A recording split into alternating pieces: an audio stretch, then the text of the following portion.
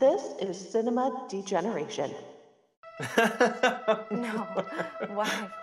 Why is that funny? Look, you came to me to find out how guys like Mike and Chucky and Freddy do what they do, not why.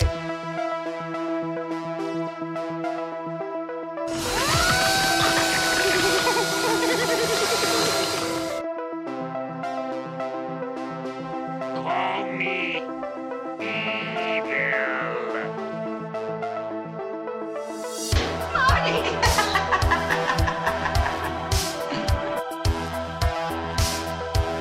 I'm just crazy about this store. Oh, sorry. Well, that makes it all right in here. I'll just let you go. Just sorry. Look at me. We are currently experiencing technical difficulty. Please remain calm while we attempt to fix the ride. A certain kind of girl joins Pi Theta sorority. A girl who likes to party and likes to get close to her friends. Because in this sorority, nothing is off limits. As long as it's fun for the girls. One more fling won't set us back any. In the house on Sorority Row. Rated R.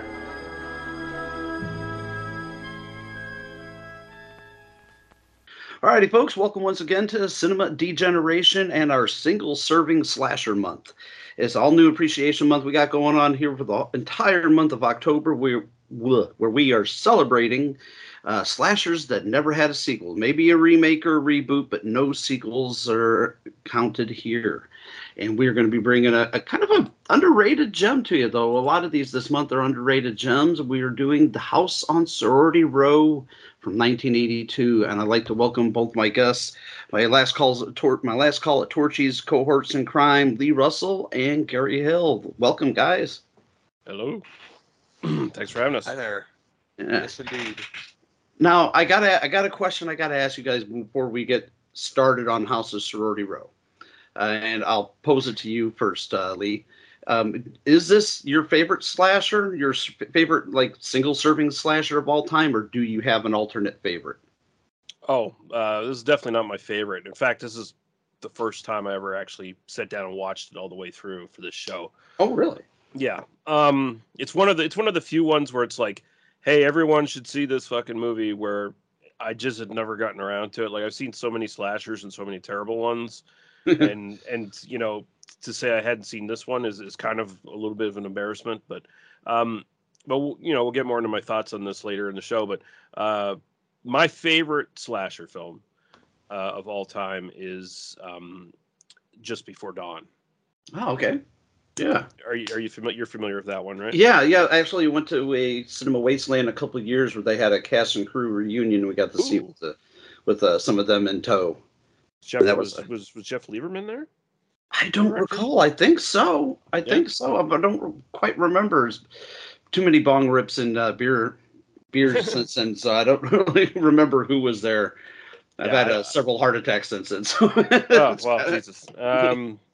Yeah, no, I do love that one. That one, I think, for my money, has maybe not the best final girl, but the coolest one and the most unique one when it comes to how she does in the killer, and I like that the movie has a nice little twist, and there's some really horrific stuff in it, even though it's, you know, on its face it's just like another backwoods slasher film or whatever, but it's actually really well done. And it's got George Kennedy, just, you know, kind of where, you know, George Kennedy at that point in his career, I'll be in anything.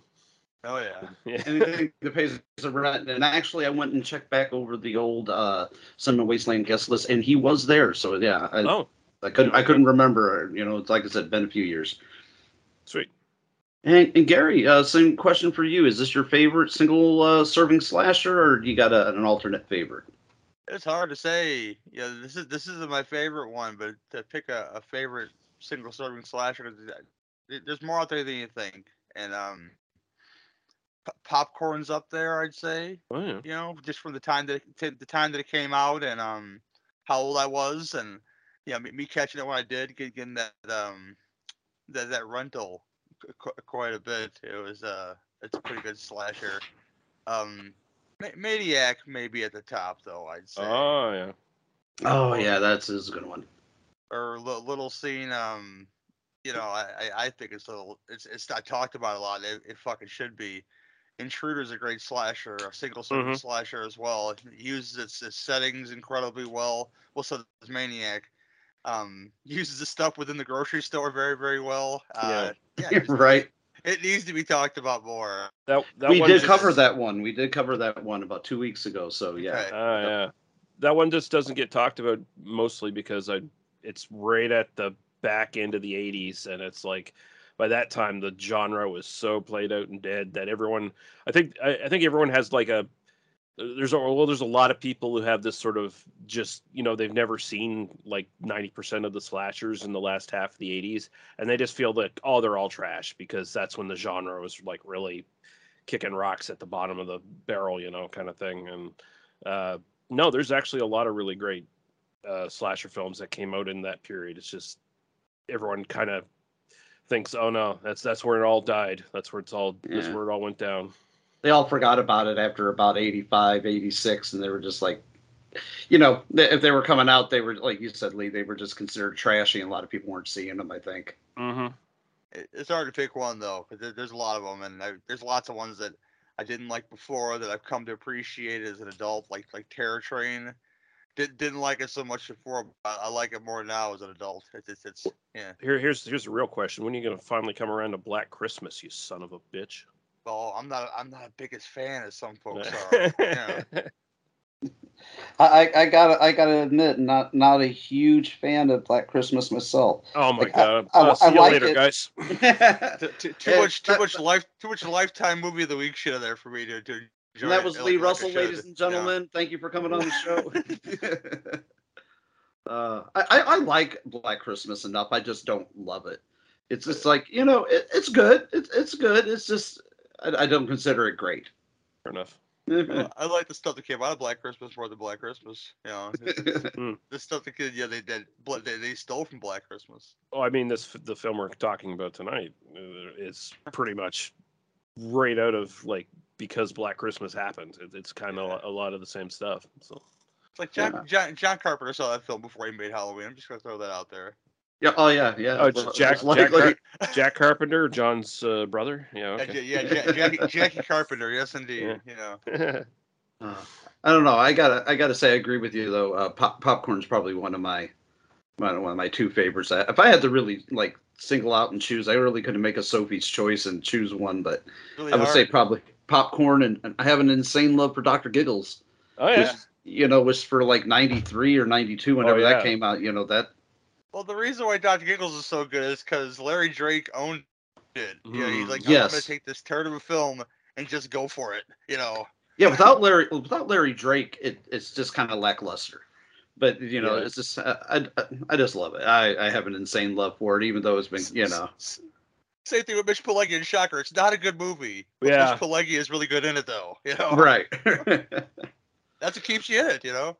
Yeah. Well, let's get into The House on Sorority Row. I will give the quick synopses, as they say here from the IMDb, which is as follows. After a seemingly innocent prank goes horribly wrong, yeah, right. Whoa, yeah. A group of sorority sisters are stalked and murdered one by one in their sorority house while throwing a party to celebrate their graduation. And that is misleading as fuck. Yeah. Because it's not a seemingly innocent prank, although it does go horribly wrong. Mm-hmm. I mean, oh my God. Yeah. This was directed by Mark Rossman, who did executive produce the remake from, I think it was 2009, Sorority Row. Mm-hmm. Although you wouldn't really notice it's much of a remake, it's more of a very loose adaptation. It's kind of like the Prom Night remake. It's just like, oh really? Yeah. It's at least as far as I'm concerned, they just kind of capitalized on the name a little bit. Although it does have Carrie Fisher in it, so it does get one half of the thumb up for me. Mm. But it's just I can't get past. I am one of those people that you talk about, Lee, that does not like remakes.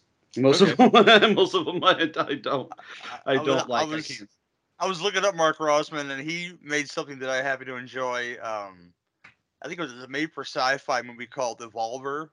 That Yeah. starred Ethan Embry, where he's like some kind of laser tag kid or something, and then he gets a robot from a company that has like artificial intelligence, and of course it arms itself with real shit and starts killing people. And I haven't watched it in a long time, but I remember liking it quite a bit. John Delancey's in it too. So Yeah. I remember that film.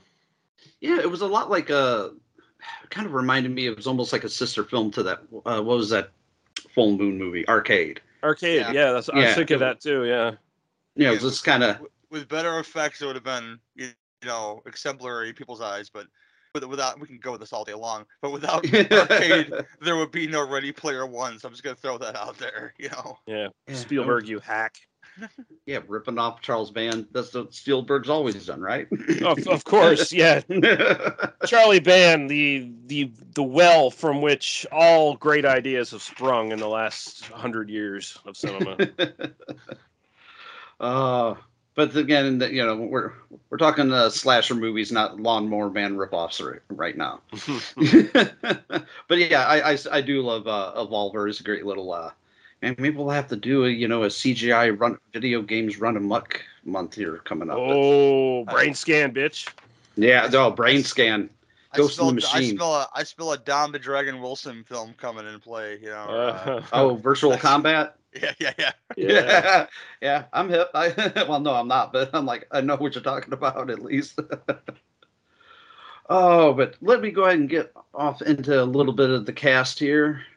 We got our Kate McNeil from I was going to say she was from Monkey Shines without even having to look it up. I remembered her when I first started watching this earlier this afternoon.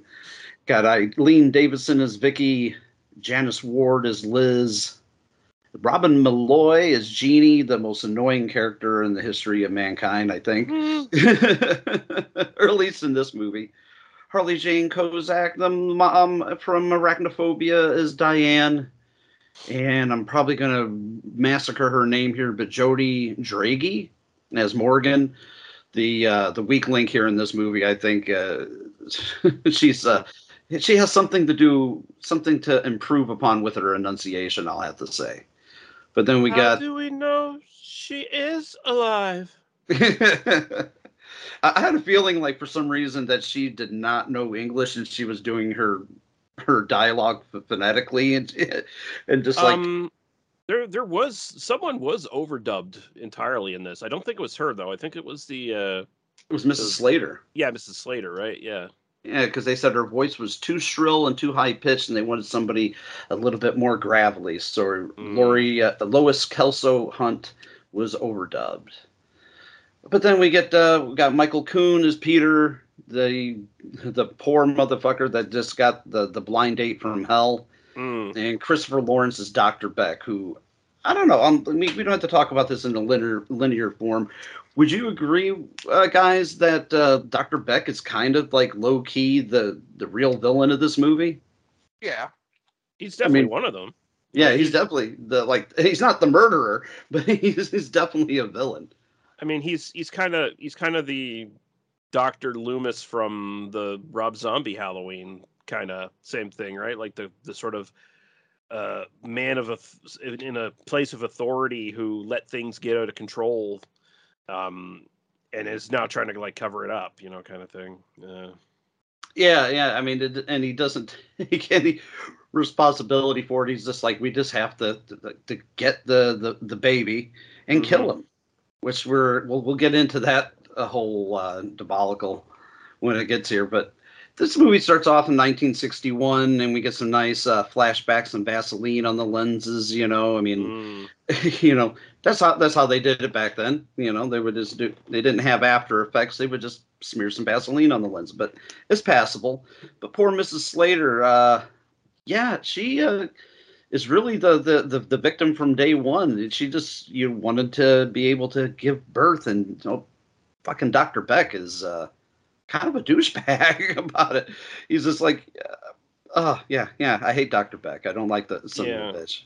So like she's the victim of a botched artificial insemination where it went wrong. Basically, is the idea. Yeah. But then we flash forward to 1982, 20 some odd years later, and Mrs. Slater is now, the house mother for the sorority house, and she's shutting things down for the weekend, and pranks and parties, a lot atypical of the slasher genre, and I'm here for it. And anytime you start off with a prank gone wrong, it's just part of the course here. But I will say one thing. I mean, I don't know if you guys agree with this. I'll ask you first, Gary. The first half of this movie, I feel like, is very ill-paced. It takes a while to get to the action, of having a kill, because I don't think we even get our first kill to 32, 33 minutes in, because, yes, I did write it down. But would you agree that the first part of the movie is kind of ill-paced, but still, like, it's intriguing all at the same time? So it's not, like, boring, No, it's not. It sets up something. She gonna ruin their party because these girls have to be out by the 19th for a reason we find out later.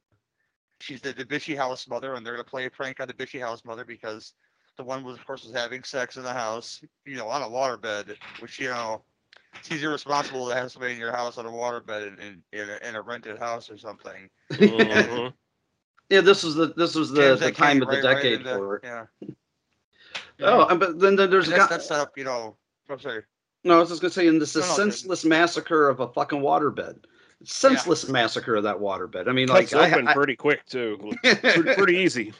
You might say it was almost like it was wrote in the script. Mm-hmm.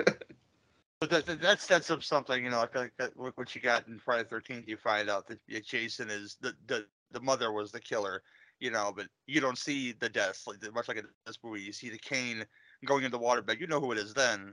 But later on, when you see the cane, you're not quite sure who it is. It could be the mother, could be somebody else. But that begins to rub, them jamming that cane in the bed, and it's all important. And then the accident happens where they're gonna play a prank where she gets a gun. Yeah, the blanks it up. There's one bullet left in the gun, and she gets shot and supposedly dumped in a pool, and that changes later, of course. And it's all set up, and it's all important. I wouldn't call it boring though. No. Just it sets up how you view these characters, and who's gonna go first, and which obviously it's the promiscuous one is gonna go sooner rather than later. Yeah, Eileen Davidson is Vicky. She's the MVP for the Bitch of the Year award in this movie. Yeah, it sets up real fine though. I have no complaints there. Just somebody else will call it slow. I've seen slower, and a slasher movie doesn't have to be 2 hours long. To a very special one that people kiss his ass to. Just throw it out there. And what do you think, Lee? I had no problem with the pacing at all. Okay. I thought the movie, considering that the characters themselves are your sort of standard slasher sort of archetype characters, they're very two-dimensional at the most. I thought it did a good job of at least giving us some time to see who these girls were and give them all a little bit of characteristics so you get to know them, which helps as well when it comes to the fact that this slasher does the thing that's slightly different than a lot of slashers do, where usually a slasher is the killings start as, revenge or some sort of result of some sort of past transgression or something. This one is they're covering up a murder just after it happened, kind of thing. It's not like 20 years later killings are starting to happen, right? Like that, right? So it gets you into the sorority house. It gets you to know the girls. It gets their interpersonal relationships down. You got the bitchy girl. You got the good girl who goes along to get along, but you can tell she's still a lot more thoughtful, and she's going to be our final girl. Then you got right off the bat, yeah. Mm-hmm. And then you got all of our sort of side characters, all the dead meat. But each one has a little quirk here and there, kind of thing. And you get to know them, and then basically that helps play into their interactions with each other as they're starting to cover up this murder, or this accidental murder. And they have this party tonight. They got a pool in the body in that fucking. They got a pool with a body in it. They're wondering at one point, well, is she gonna sink at some point? Like, what are we gonna do about this kind of thing? And they, the whole thing is like sort of based around, we got to get through this one night, then we can do something with the body afterwards. We just got to keep people out of the fucking pool, which shouldn't be a problem because the pool, it looks like fucking algae piss cum central. Like, it's just disgusting. I do have some I had a thoughts. friend once that had a pool that looked like that they never filled or fixed, and it was just like such a waste. Well, Lee, they already paid the caterer and the band, so the show had to go on there. Exactly. Yeah. You don't get those kind of deposits back. No. I do think it's really cool though. Like, I don't know if it's intentional or not, but I was kind of picking up a a bit of a deeper little bit of subtext here where the dirty swimming pool seems like it's a direct reflection of the headmistress, Mrs. Slater, her sort of mental degradation over the years. Like, she's let that go bad as her mind has gone bad.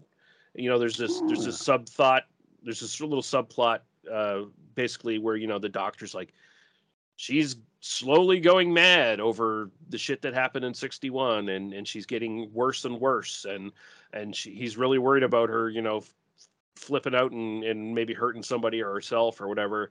And she has that little confrontation with the doctor where she's like, you screw around with me, I'm going to tell everyone what you did and ruin you, kind of thing. So there's that tension there, and it just feels like it's slowly been a thing that's building up. Like, you see all these pictures of her with like past like sororities that have gone through the house and everything, and she seems fine. Like, and also she's probably never really flipped out on anybody with this current, cadre of young women. But she's gotten just to the point where she's finally ready to snap. And it's going to be one little thing here or one little thing there, and she's finally going to go over the edge.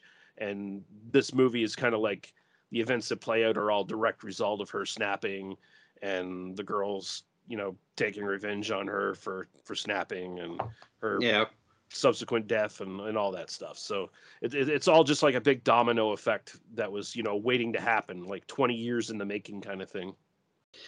Well, yeah, everything, it was just building up, and then, once we find out too later on, the reason why she shuts down in the weekend of the 19th is, once that's found out, then you understand why she was so adamant about the kids staying out, no partying, and especially no fucking on waterbeds.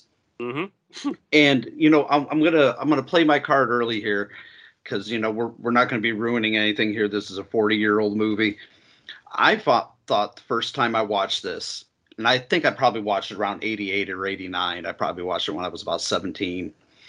And I was actually about 14 at the time. I was a lot younger. But anyway, I thought the killer was going to be Peter.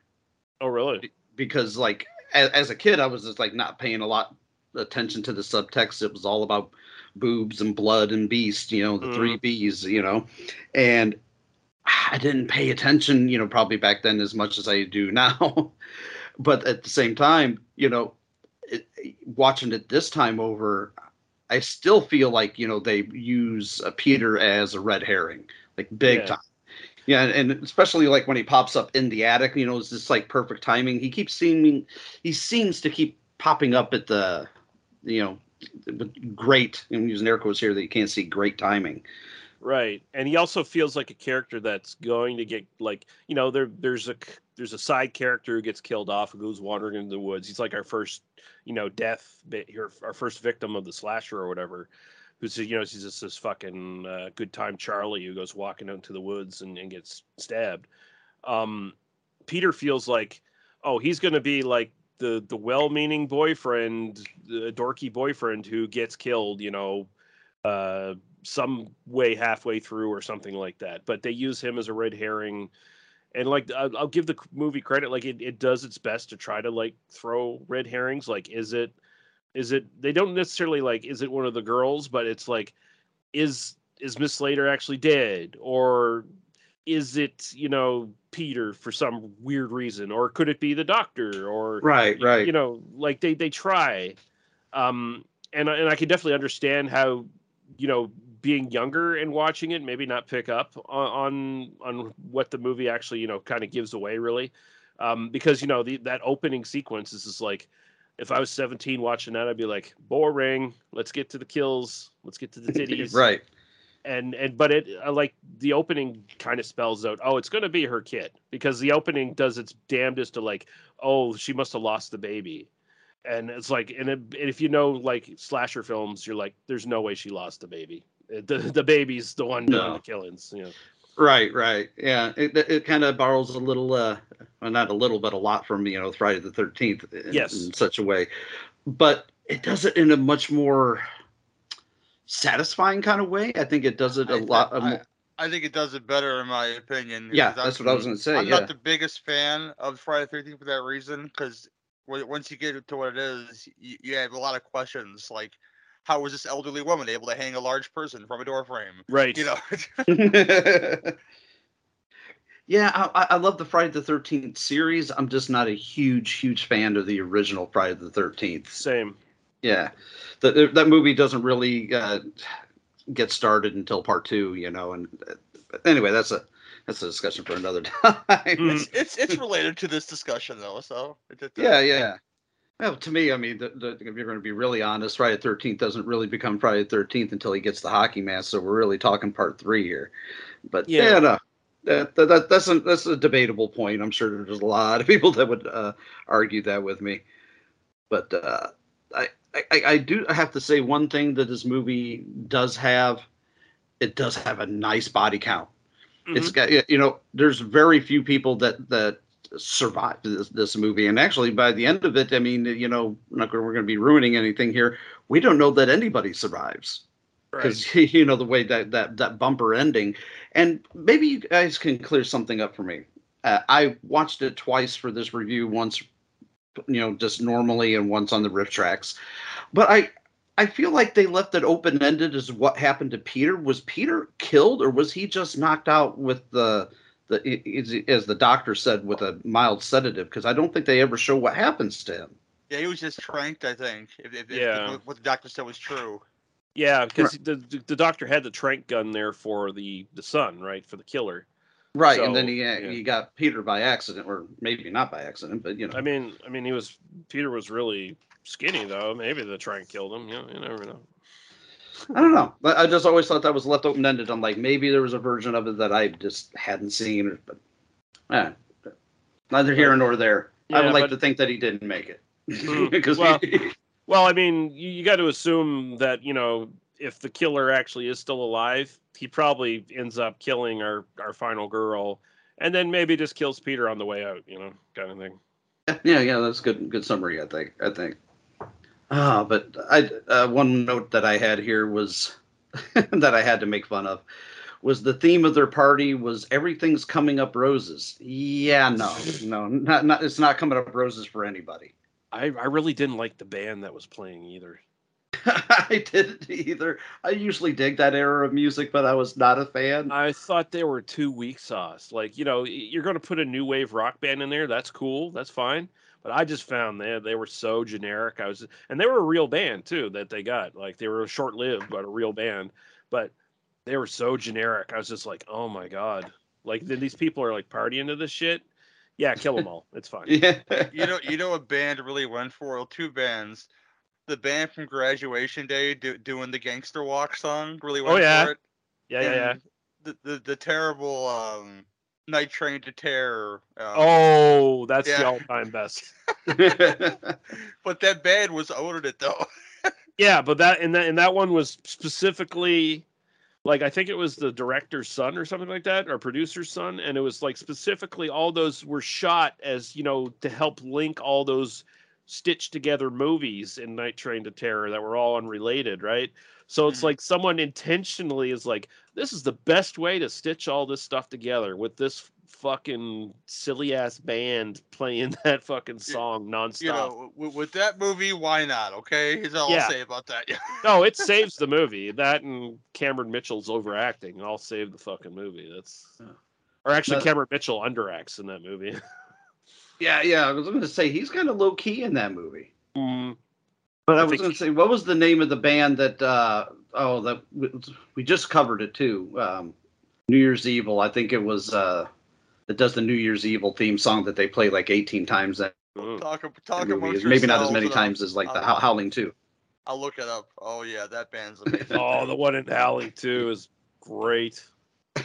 It's great, but I when I reviewed that for sequel to Deja Vu about a year and a half ago, we kept track of how many times that song was in the movie, and I lost track after like 13 or 14.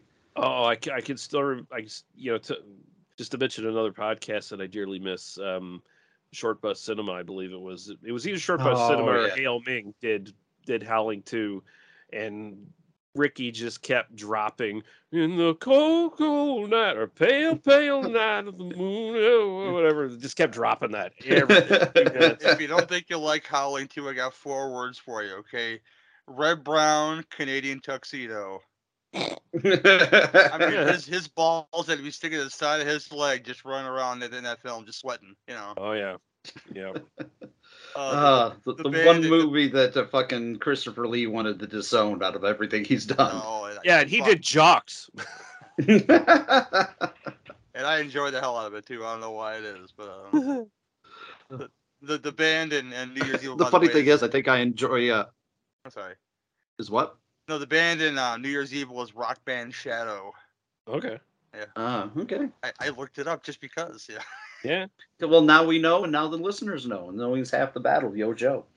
Yeah. Yeah, but yeah, moment of silence for Short Bus Cinema. Love Yeah, that yeah. show. Yeah, we hardly knew you, but anyway, I think the creepiest scene in this movie, to make a weird segue here, the creepiest scene is when Katie discovers the addict. Mm-hmm. And it's like if you didn't know something wasn't right and something was afoot with Mrs. Slater, you definitely know it by this, because it's like the attic is made up to look like a dollhouse, and it's with all the toys. And then Peter fucking shows up again, definite red herring, Mm-hmm. and just like I want to play with the toys and stuff in here, and it's just like Yeah, it's very weird, and that's one of the moments where it does a good job of like casting doubt on, well, is Peter the killer? And I think it's pretty confident and kind of stylistic filmmaking for a first timer, right? Because I mean, I know the director, like, he worked with De Palma on a thing, and he did stuff behind the scenes before he got a chance to direct this. But I mean, he's working with a real low budget here, and he's got some great stuff like that gunshot to champagne bottle opening transition, which is a nice little flourish at the beginning. And, the bird cane is always like shown during the killings and stuff. So, it reinforces it as a visual motif. And the use of the toys, where the killer is like using the toys to like distract or lure victims. yeah. That is all really well done. And the continued use of the Harlequin clown in the little Jack in the Box or whatever, and then you see the full suit later hanging on the wall. Oh, I wouldn't accept that in many films, but I accepted this fucking movie. Let me tell you. Yeah. You know? I like the fact that the big Harlequin clown matches the Jack in the Box. Yes. It's It's- amazing. It's It's amazing. fantastic. Beautifully done. When they first show that thing, I'm just like, again, like when I first watched it, I fully expected it to just leap out at her, because I have a insane fear of two things: that the Amish and clowns.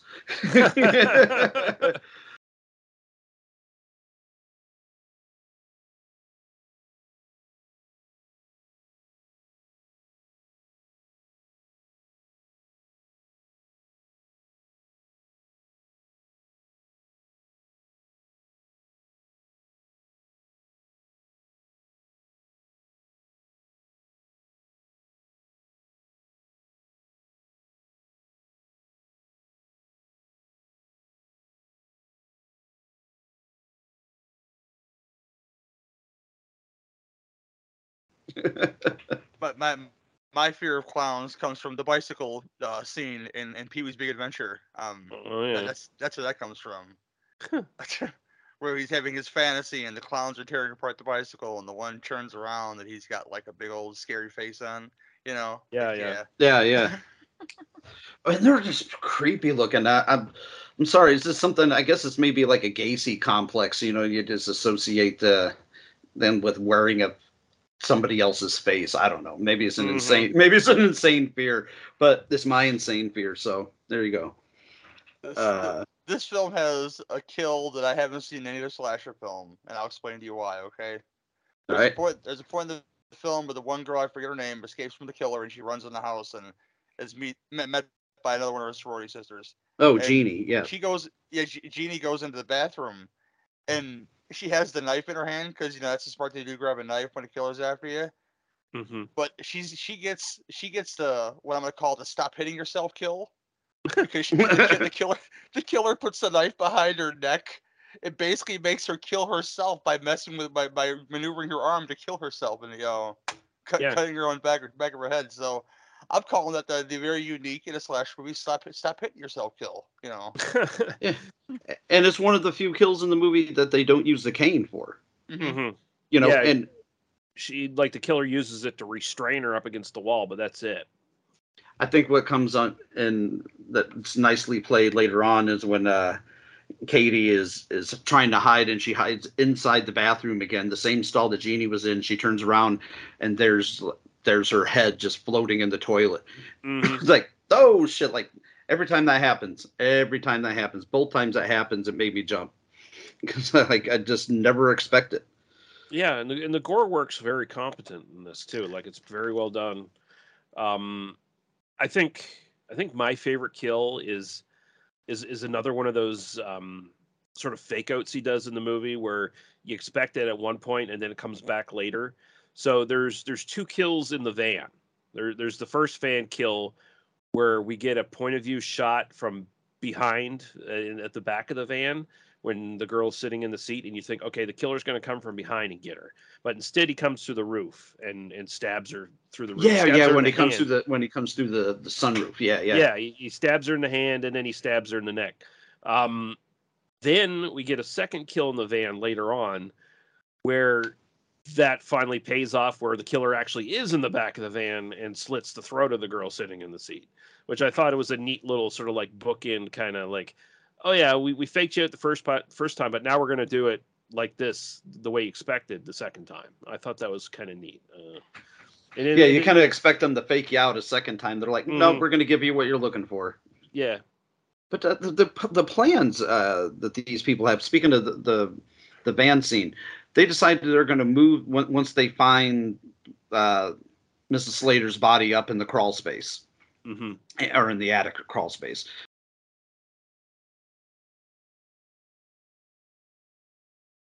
And they're like, okay, we're going to they keep coming up with dumb plans by these dumb people. But like I often say, if people did smart things in these movies, the movies would be awfully short. They'd be like 20 minutes long and that'd be it. Right. But the plan is to put, first they're going to put her in the dumpster.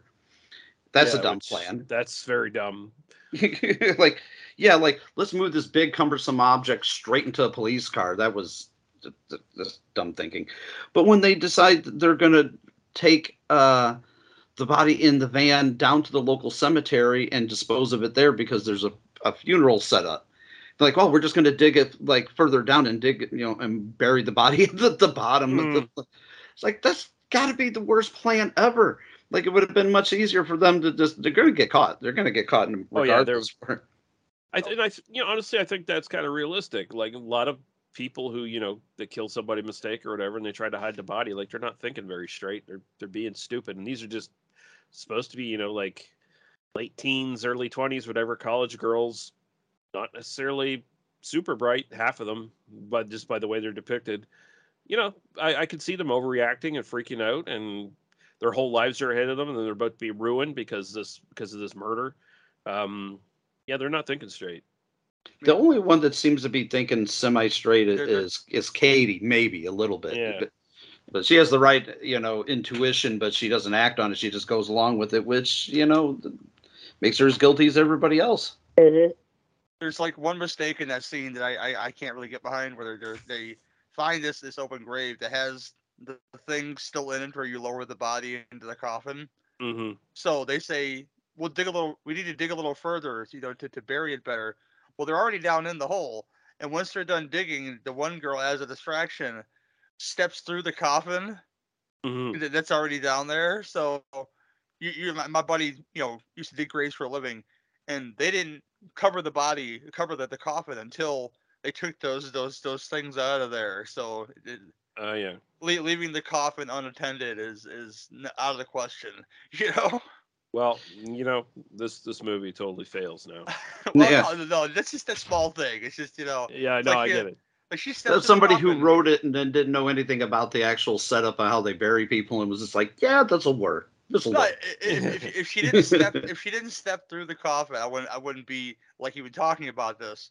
But there's a point where she here's a distraction for a friend to get murdered inside the van. She's gonna step through the coffin and can't get out right away. And yeah. Mm-hmm. And where is that bitch? Tell me I'm sorry. Go ahead. I was gonna. No. Go right ahead. I said, by the way, where is that bitch to help me bury this body? That we should have just dumped back in the pool again when the party was over. Because she's already waterlogged being in the pool the first time. Why not put her back in there again when the party's over? Right. Yeah. Right. That's why I say they come up with these bullshit elaborate plans to It just seems like they're way too elaborate, for their own good. Yeah. I mean, eventually to get away with it, they have to get rid of the body somehow. But I mean, the way they're thinking about it is just, they're not thinking straight. Like they're panicking at all points, basically. So give this movie a weekend at Bernie's plot. You got a comedy on your hands. All I'm saying. It's like, no, man, she's cool. She's still alive. Pulling the strings to make her wave at people. Yeah, it's nighttime. Why is she wearing sunglasses? No reason. What's that big gaping bullet hole in her? Oh, nothing. Nothing. Yeah. Now, is it any surprise, though, that within about 5 minutes after Dr. Beck gets contacted because they find the metal alert bracelet, and Katie calls him, he has enough time to spill the beans just before you find out about 5 minutes later that how shady he is, how he had, had tried to help her conceive, but then you told her that, hey, this is what's going to happen. The baby, could come out mutated or a mongoloid or something like that. And she has to ask, who is Eric? And well, that was her baby. And that's when everything starts to make sense here. But they just get to that point where they have that exposition dump where it's just like, okay, yeah, I helped her out 27 years ago. She kind of blackmailed me, because she was going to expose me if I did anything about it.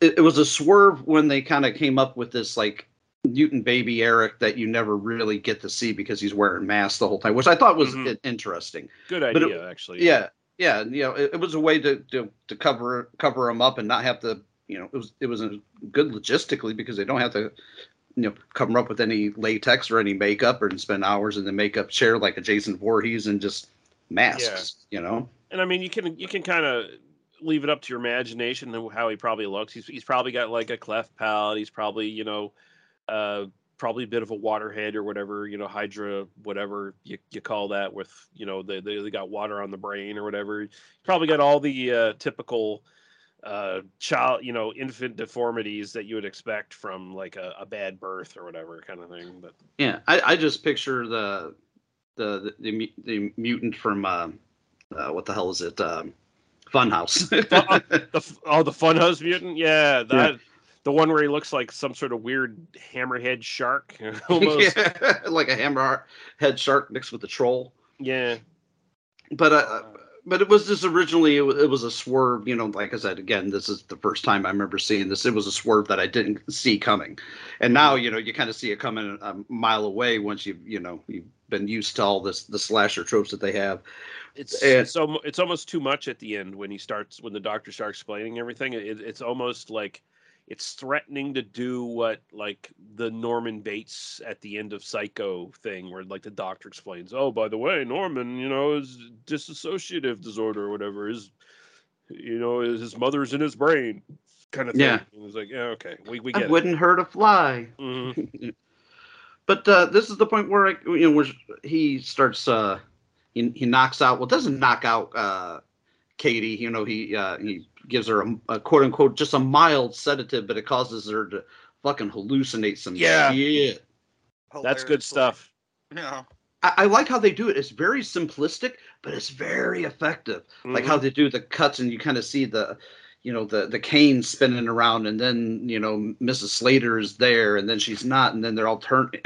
It's bravo. Like I thought that was the hallucinations were done very, very well. It's like you didn't have to do that, but it's like he did that, and it's like wow, okay, nice. It's like it almost feels like this is the one movie I might only get to make, so I'm like I'm doing everything I want to do. Yeah, pulling out everything, including the kitchen sink. Yeah. What I don't get is, what's the doctor's end game here? I know that he doesn't want her to tell, but you kidnapped this girl, you drugged this girl to the point where you're going to tell what happened, I guess to make make her sympathize with you, but you still drugged this girl and made her listen to your story. Oh, yeah. I think and telling her straight up that he's using her for bait. Yeah. Yeah. Oh, he I think he fully intends to kill her afterwards, right?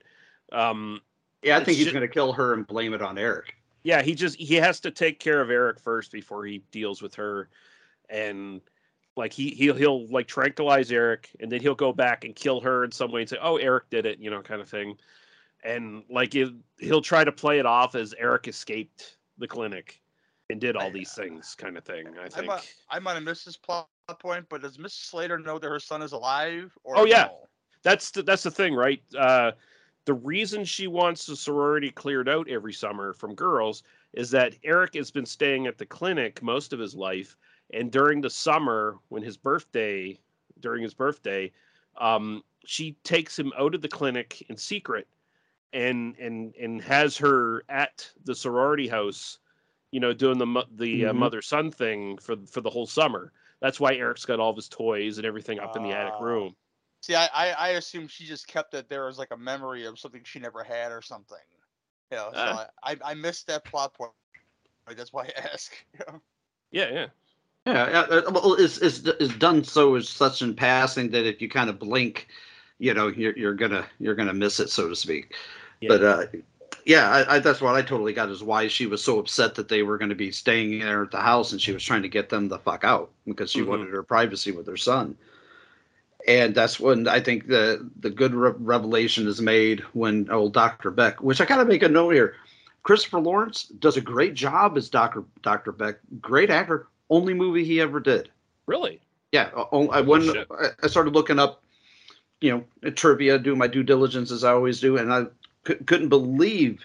I would have thought he was a seasoned professional. Like, I'm going to look this guy up and he's going to have 175 credits. Nope. One. That's it. One credit. And did his bio say what else he did? Like, did he do stage or theater or anything? Nothing else in the bio. Really? Okay. Yeah, there's literally nothing. Christopher Lawrence is known for The House on Sorority Row, and I'm like, okay, well, that's it. Man, so either he, that's legit, he never had another career, or he secretly was in really dirty pornos under a different name that IMDb hasn't picked up on. That's one or the other. I like your version of it. Yeah, I like your version of it, Lee. It plays out much better for me. Dr. Beck ain't just implanting babies artificially, baby. Yeah, he was hanging out with Ron Jeremy or something. He's got some shit going on. Oh, he might not want to do that, and he might not want to admit to that. No, that's why he's disappeared. Yeah. But it's all kind of summed up really well here in the end. We get the final girl chase, and of course, Katie thinks she's going to use the gun that unfortunately is filled with blanks. Mm-hmm.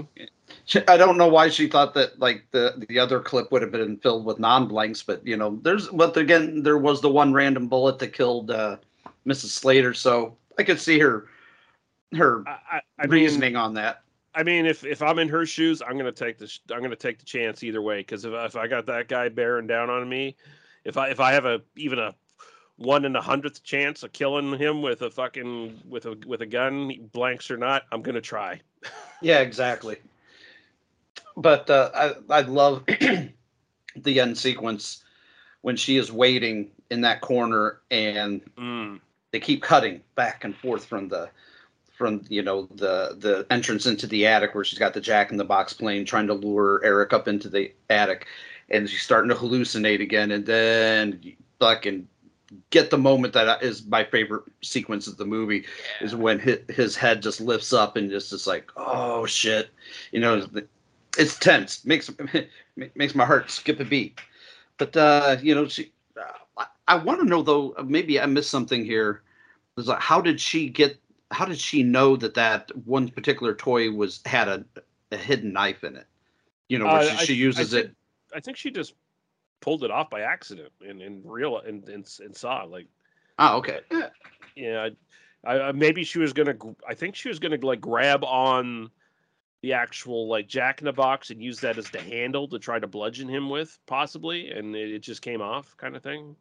Yeah, that's kind of what happened there. Yeah, that works. I thought maybe I missed something. I'm like, maybe there was some sort of clue, but it was just a happy accident. Yeah. But she commits the one cardinal sin when you're dealing with a slasher is you don't stop stabbing. Yeah. You don't stop bludgeoning.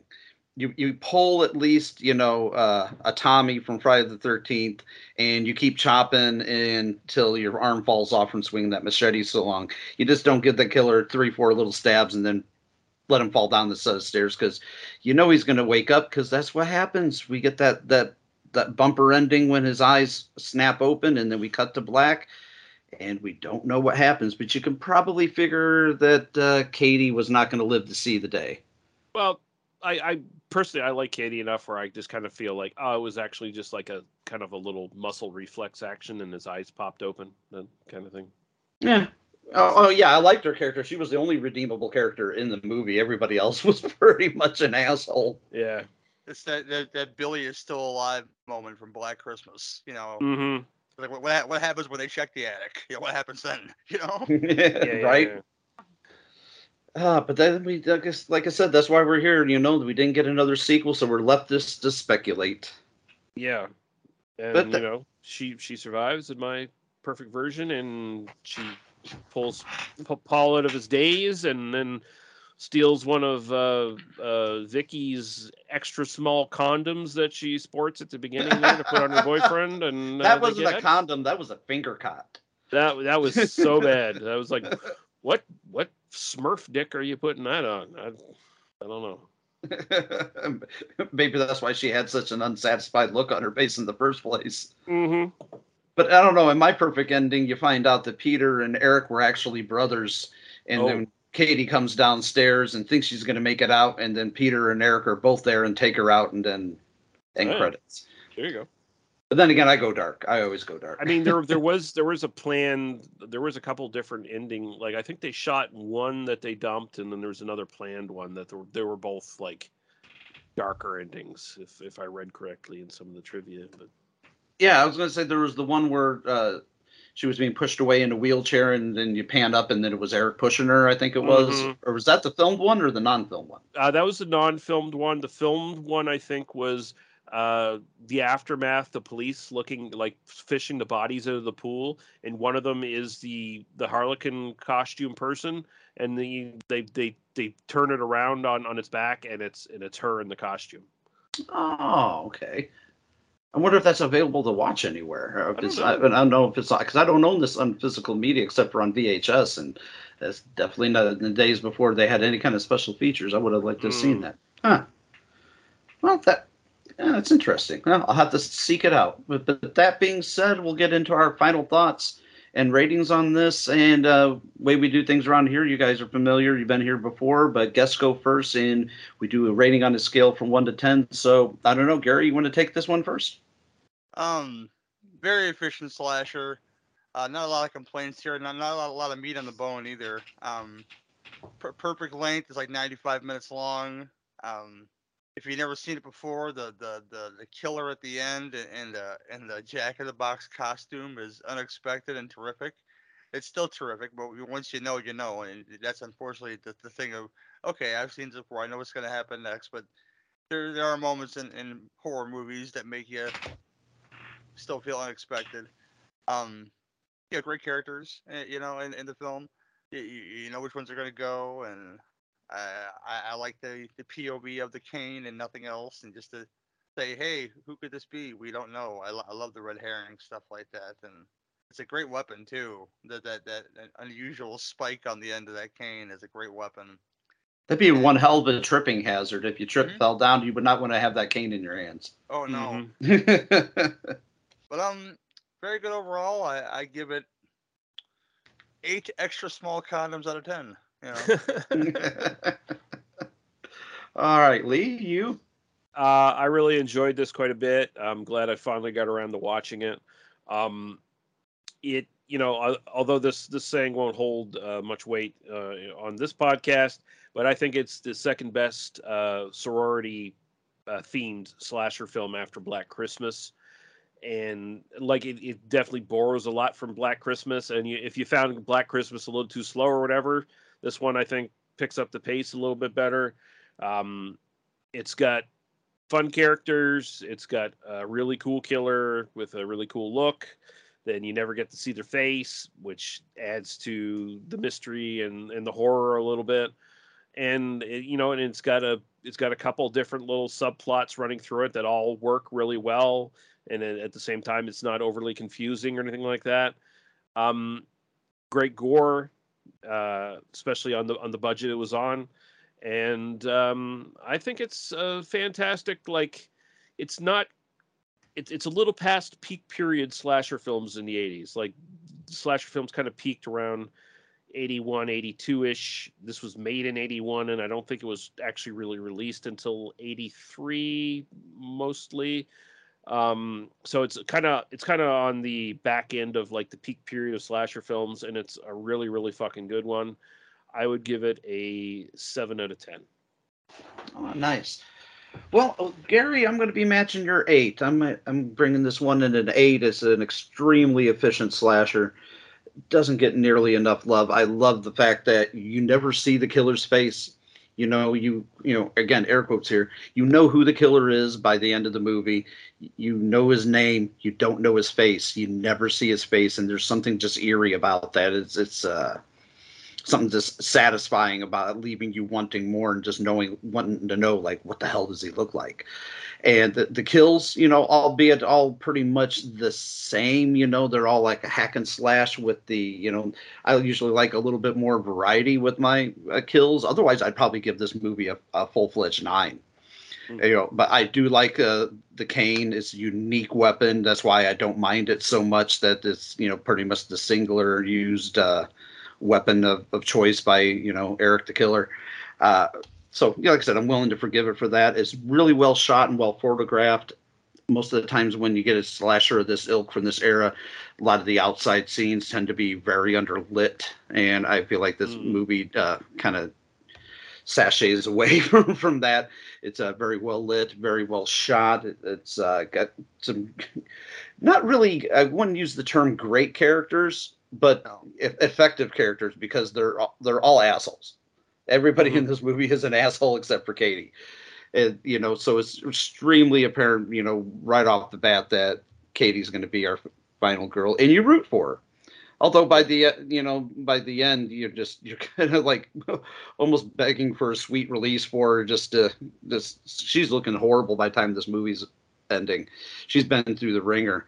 You just like want her to either, get killed easily or just like, or make it out alive, which I would have thought if they would have went with the ending, the darker ending with her in the outfit floating in the pool, that would have been a downbeat. And I probably would have to come in a point lower on it, but I like the ending that they have. It's effective. It leaves you wanting more. And here it is, go ahead. That's not my favorite film with a secret freak in it, but that's probably Phenomenon. That's kind of hard to beat, though. Is that? Yeah. Oh, yeah, Phenomenon. We're talking Argento. That's pretty hard to beat. But that being said, guys, do you want to plug whatever you got coming up next? This is going to drop about the second, third week of October. So kind of thinking, I don't know if you got anything planned that far ahead, but Lee, you want to give your plugs? Yeah, so you can find all my stuff at They Must Be Destroyed at site. That's tmbdos.podbean.com. As far as stuff I have in the works, basically just a bunch of horror stuff. I may or may not be getting something together with my co-host Lady Lee and One Court Psyops of Cinema Psyops, where we're trying to get to do the I Spit on Your Grave and the remake. So if we do get that done, that'll be something that will be dropping early-ish October. And other than that, we do have a bunch of little mini episodes we've got planned. We got a couple already in the can. If people familiar with our podcast, are the intermission episodes, which are generally like shorter than an hour. And I hope to have a bunch of those to sprinkle in October, as well as just a couple of horror movies we're planning. We are planning on doing Hereditary at some point in October. And, nice. And I think, honestly, I'm probably just going to let Lady Lee program the entire fucking show for October anyway, because she's as much as I'm a horror movie fan, she's a Halloween freak. And so she's already like putting up decorations and stuff at her apartment and shit well before October even hit, and she's like super excited about it. So I'm just gonna let her program the entire fucking show for the October. Why not? This seems like the reasonable thing to do. Yeah. Gary, what about you, sir? Some stuff in the works. Next week, sometime we record the new Last Call of Torches, which is going to be Red Heat, and with bonus Patreon. If not Legion Patreon, go to patreon.com/Legion Podcast and spend that $2 a month to get those bonus Torches episodes and other stuff. We're doing Code of Silence for that. That's Cameron's choice. And it's another Chuck Norris joint. Cine Beef podcast coming up. I finished piecing together the Beefiversary. It's all there. I just got to record my little beginning and end parts and mesh it all together. So by the time this comes out, that should be long out. I'm looking forward to get that out finally. And beyond that, we are doing The Cell and Dreamscape as a show. Hopefully with a special guest that I'm not going to mention, because I don't mention it until it happens. So that's a fucking really cool pairing of films. Yeah, it could be pretty fun. I don't think The Cell or Dreamscape get enough love, in my opinion. So, yeah, I was going to say The Cell is definitely underrated, in my opinion. Beyond that, Burnt Ends episodes coming up. The ones that I have guests for, so I'll say we're going to do those next. Fire and Ice is coming up for those. These are more bonus Patreon stuff for Cinema Beef. With myself, Iris, and whoever else wants to come on. Jerry Cortez, Mr. Venom, signed up for The Last Unicorn. And of course, Lee's co-host, the lovely Lady Lee Hardy, is going to do the Great Muppet Caper with us. I'm excited to talk about that with her, and how great the Great Gonzo truly is. It works out well. And he is extra great in my opinion. Just spoilers for that episode. But yeah, the two drink minimum commentaries. Everything's coming up Millhouse, because I have a new view on life, I guess, that makes me want to work and get this shit out for you guys to listen to. So sweet, nice. Well, it's good to see you back in action, sir. I appreciate you guys. Yeah, and I appreciate you guys for coming on the show. Thank you very much for coming on another appreciation month. I'm not sure what the next one will be. I probably have 40 or 50 different ideas sketched down, so it's just a matter of throwing a dart at the dartboard and figuring out what the next one's going to be. But it'll probably be something weird, I'm sure. Yeah. But again, thank you guys for taking an hour or two out of your busy schedule. I appreciate it. Thank you. It's always fun. Yeah, thank you, man.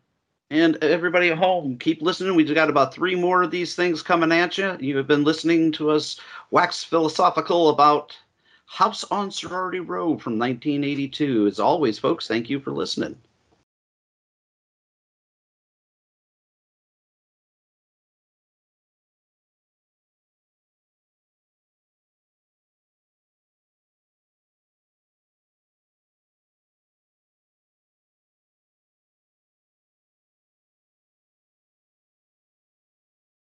The house is closed. What are you girls doing here? Well, you tell her, Diane. It's all very simple, Mrs. Slater. We had to move the graduation party from the Silver Bear. Move it? Insufficient funds. So We're having the party here. Really? We're only staying a couple of extra days to set it up. And whose idea was all this? Well, Vicky thought the house would be the perfect place, and we all agreed. Vicky. Where is she? We haven't seen her. I'll speak to her later. As for you girls, how could you even think of having a drunken spree in my house? There'll be no party here. The house is closed. I want you all out by tomorrow. Good night.